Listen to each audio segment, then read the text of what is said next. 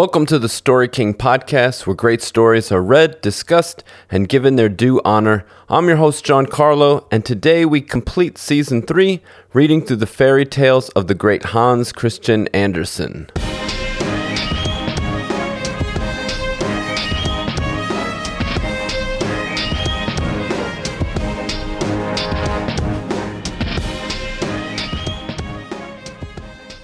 So we are finally up to the last installment of The Snow Queen. This is the 7th part of the story, and it's called What Happened in the Snow Queen's Palace and Afterwards. Here it is. The walls of the palace were of whirling snow, and its windows and doors of biting winds. There were more than 100 halls, formed as the snow drifted, the largest stretching many miles, all of them lit by the brightest northern lights. And they were so large, so empty, so icy cold, and so gleaming. There was never any form of gaiety here, not even a little bear ball where the gale could blow and the polar bears walk on their hind legs and put on airs and graces. Never a small card party with slaps and blows to the mouth. Never the slightest signs of a coffee party of the young white fox ladies. Everything was empty, large and cold in the halls of the Snow Queen. The northern lights gleamed so precisely that one could tell when they were turned right up and when they were screwed right down. In the very middle of the empty, endless snow hall, there was a frozen lake. It had cracked into 1,000 pieces, but each piece resembled the next one completely, so that it was nothing less than a feat. And in the middle of it, the Snow Queen sat when at home, and then she said that she sat in the mirror of reason, and that this was the only and best thing in the world. Little Kai was quite blue with cold, yes, almost black, but he didn't notice it even so. For remember, she had kissed the shiver of cold off him, and his heart was practically a lump of ice. He was dragging some sharp, flat pieces of ice around with him, which he combined in all sorts of ways, for he wanted to make something out of them. It was just like when we have small slabs of wood and make figures out of them, which we call the Chinese game. Kai was also trying to make figures. The most ingenious of all, it was the ice game of reason. To his eyes, the figures were quite excellent and of the utmost importance. It was the speck of glass in his eye that made him see things like that. He composed whole figures, which were a written word, but he never succeeded in forming the exact word that he wanted, the word eternity. And the Snow Queen had said, "If you can make that word out for me, you shall be your own master, and I will make you a present of the entire world and a pair of new skates." But he was unable to. "Now I'm going to swish off to the warm countries," the Snow Queen said. "I want to look down into the black cauldrons." These were the fire-spewing mountains of Etna and Vesuvius, as they are called. "I'm going to whitewash them a bit. That's all part of it. It's good on top of lemons and grapes," and off flew the Snow Queen, and Kai sat all on his own in the many-mile-long, empty ice hall, and looked at the pieces of ice, and racked his brains till they cracked. He sat there stiff and still. He looked as if he had frozen to death.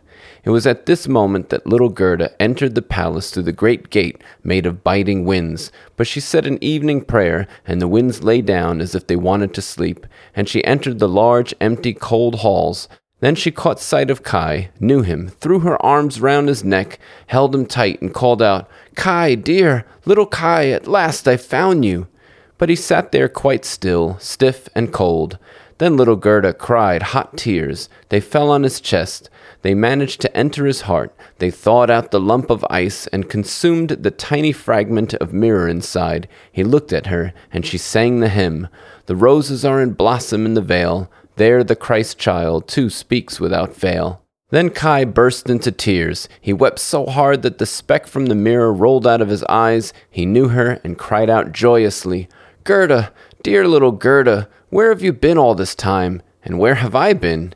And he looked around him. How cold it is here. How empty and huge it is here. And he held on tight to Gerda, and she laughed and cried with joy. It was so wonderful that even the pieces of ice danced around with joy, and when they were tired and lay down, they formed precisely the combination of letters the Snow Queen had said he was to try to find. So now he was his own master, and she would have to make him a present of the entire world and a pair of new skates. And Gerda kissed his cheeks, and they started to bloom. She kissed his eyes, and they shone like hers. She kissed his hands and feet, and he was strong and healthy. It made no difference if the Snow Queen returned home. His charter of freedom stood written there in gleaming pieces of ice. And they took each other by the hand and walked out of the large palace. They talked about grandmother and about the roses up on the roof, and wherever they walked, the winds died down and the sun came out. And when they reached the bush with the red berries, the reindeer was standing there waiting for them. It had another young reindeer with it, with a full udder, and it gave the young ones its warm milk and kissed them on the lips. Then they carried Guy and Gerda first to the Finnmark woman, where they warmed themselves in her hot living room and were given directions for their home journey.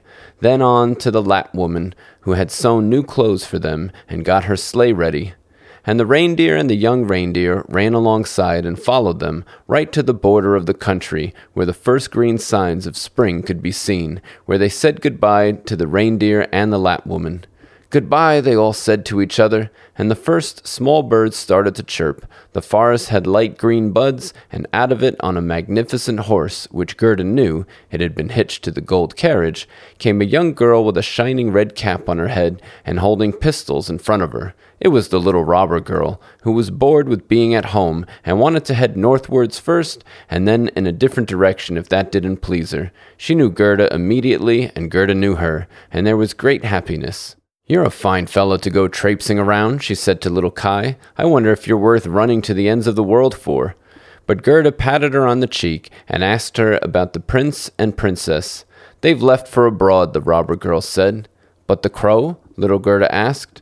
"Well, the crow's dead," she answered. "The tame sweetheart is now a widow, and goes around with a small piece of black wool round her leg. She complains so pitifully, and it's nonsense, all of it. But tell me how things have gone for you, and how you managed to get hold of him." And both Gerda and Kai told her.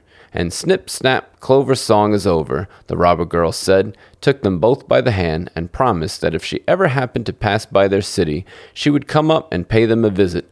Then she rode off into the great wide world. But Kai and Gerda walked hand in hand, and as they walked along, it was a wonderful spring with flowers and greenness everywhere. The church bells rang, and they knew the tall towers, the great city, that was where they lived. And they entered it and went to grandmother's door, up the stairs, into the living room, where everything stood just as before, and the clock said tick-tock, and the hands turned round. But as they went through the door, they noticed that they had become adults. The roses from the gutter bloomed in at the open windows, and there were the small children's chairs, and Kai and Gerda sat down on them and held each other's hands.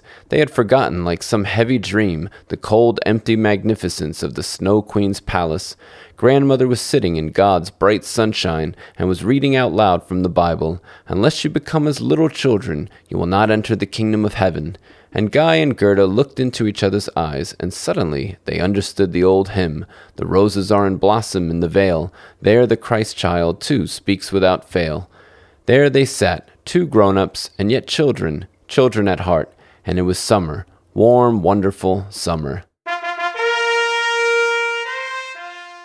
So that completes The Snow Queen. Again, the movie Frozen was inspired by this fairy tale. That's why I wanted to read it. And for today's final writing prompt, I want you to think of what happened to Kai in the story, how the shards of glass from the devil's mirror went into his eye and heart and caused him to view everything in this negative way. Now I want you to imagine the opposite has happened to your character.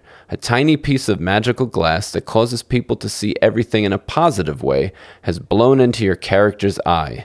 Bad things are happening to the character. Maybe a storm wind blows down their house.